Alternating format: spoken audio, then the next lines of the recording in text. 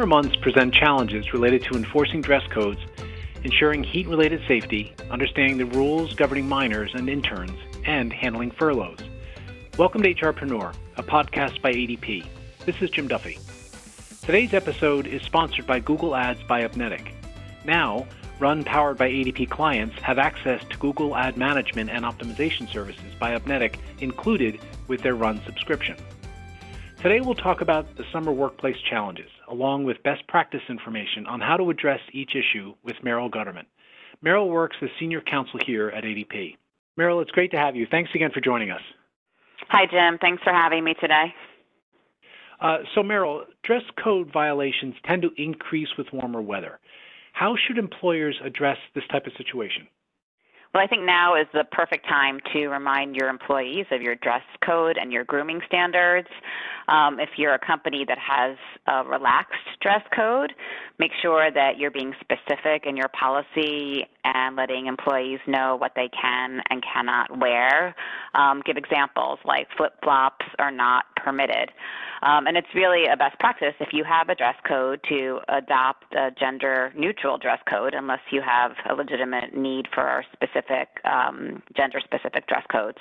Also, as with any dress code, you may be required to provide a reasonable accommodation to your policy for an employee's disability or their sincerely held religious beliefs and practices. All that said, if you've learned that your employee has violated your rules, you want to consider what you can do in that moment to resolve the issue on that day. So maybe you want to allow your employee to wear a company shirt or send them home to change. If you ask them to go home and change, make sure that you're allowing them to use any accrued paid time off for the missed time. Okay. When the temperatures rise, how can employers ensure heat-related safety? Well, it's a good idea to help your employees acclimate to the heat, especially if you have new employees who are not used to working outdoors or employees who may have been away from work for a while. So you want to consider gradually increasing workloads and allowing for more frequent breaks. And also, it's important to make sure you're training your workers on heat safety, encouraging sunscreen, and even allowing for shorter shifts when it's really hot. It's also a good idea to schedule strenuous activity for cooler parts of the day, like in the mornings, provide plenty of water, and remind your workers, too, to drink water often. OSHA actually recommends about 4 cups per hour. And then remember, too, there are some states like California that have specific requirements where employers need to provide rest and recuperation breaks when working in the heat. So you want to make sure you're checking with your state law, complying with those requirements as well. All right. So it's common for students to work summer jobs. I mean, my 2 daughters are looking for work right now. So what rules should employers be aware of when it comes to minors? So there's a number of things to take into consideration. One thing to think about is under the Fair Labor Standards Act, or the FLSA, the minimum age to work at a non-agricultural job is 14 years old, and there are some jobs that have higher minimum age requirements as well. There are also a number of states that require proof of age certificates for minors. You can usually get those from the state's Department of Labor or from the student's school district. And then also many states require minors to have a work permit or working papers before they can begin employment. And then also the FLSA and also a number of state laws restrict the hours that a minor can work. So, for example, when school's not in session, 14 and 15-year-olds can work up to 40 hours in a week and up to 8 hours in a day between the hours of 7 a.m. and 9 p.m.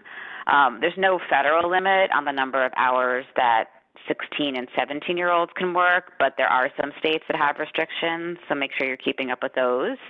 Also, the FLSA prohibits anybody under the age of 18 from working in any hazardous occupation, and then anyone under the age of 16 is generally excluded from other occupations as well, occupations like manufacturing, mining, processing, or working with machines. And while the FLSA doesn't have special meal and rest break rules for minors, there are states that do. So again, you want to make sure you're checking up on your state law to ensure that you're complying with those also.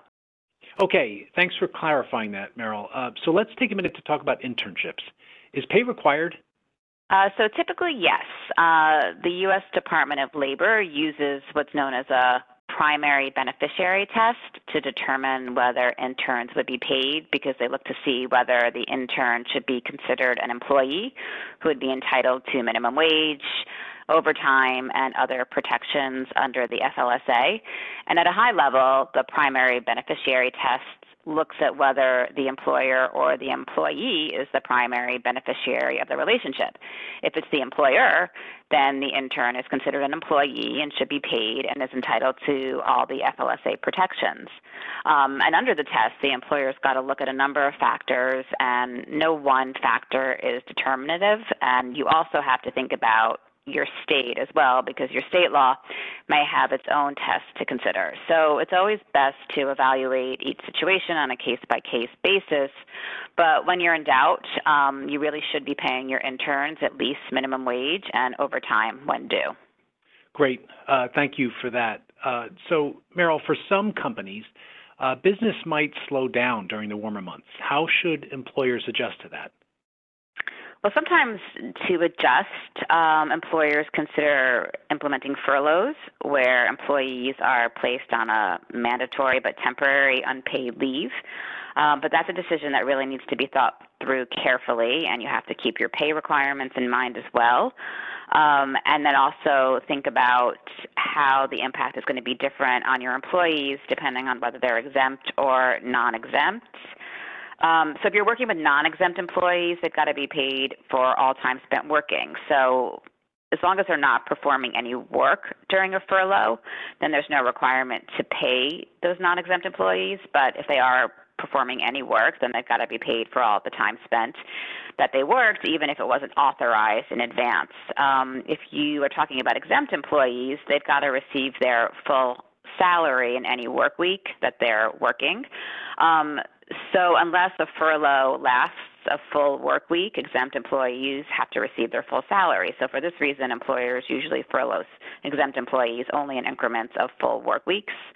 And then there's also some states that have additional requirements that relate to furloughs and pay. So you, again, want to make sure you're keeping up with your state law as it relates to furloughs. And depending on the state and the length of the furlough and the employee's work history, a furloughed employee may be eligible for unemployment benefits as well. So again, you want to stay up with your state law, communicate with your employees regarding their eligibility for unemployment benefits, and then make sure, too, that you're giving them all of the required notices and the information that they need if you're going to be implementing a furlough.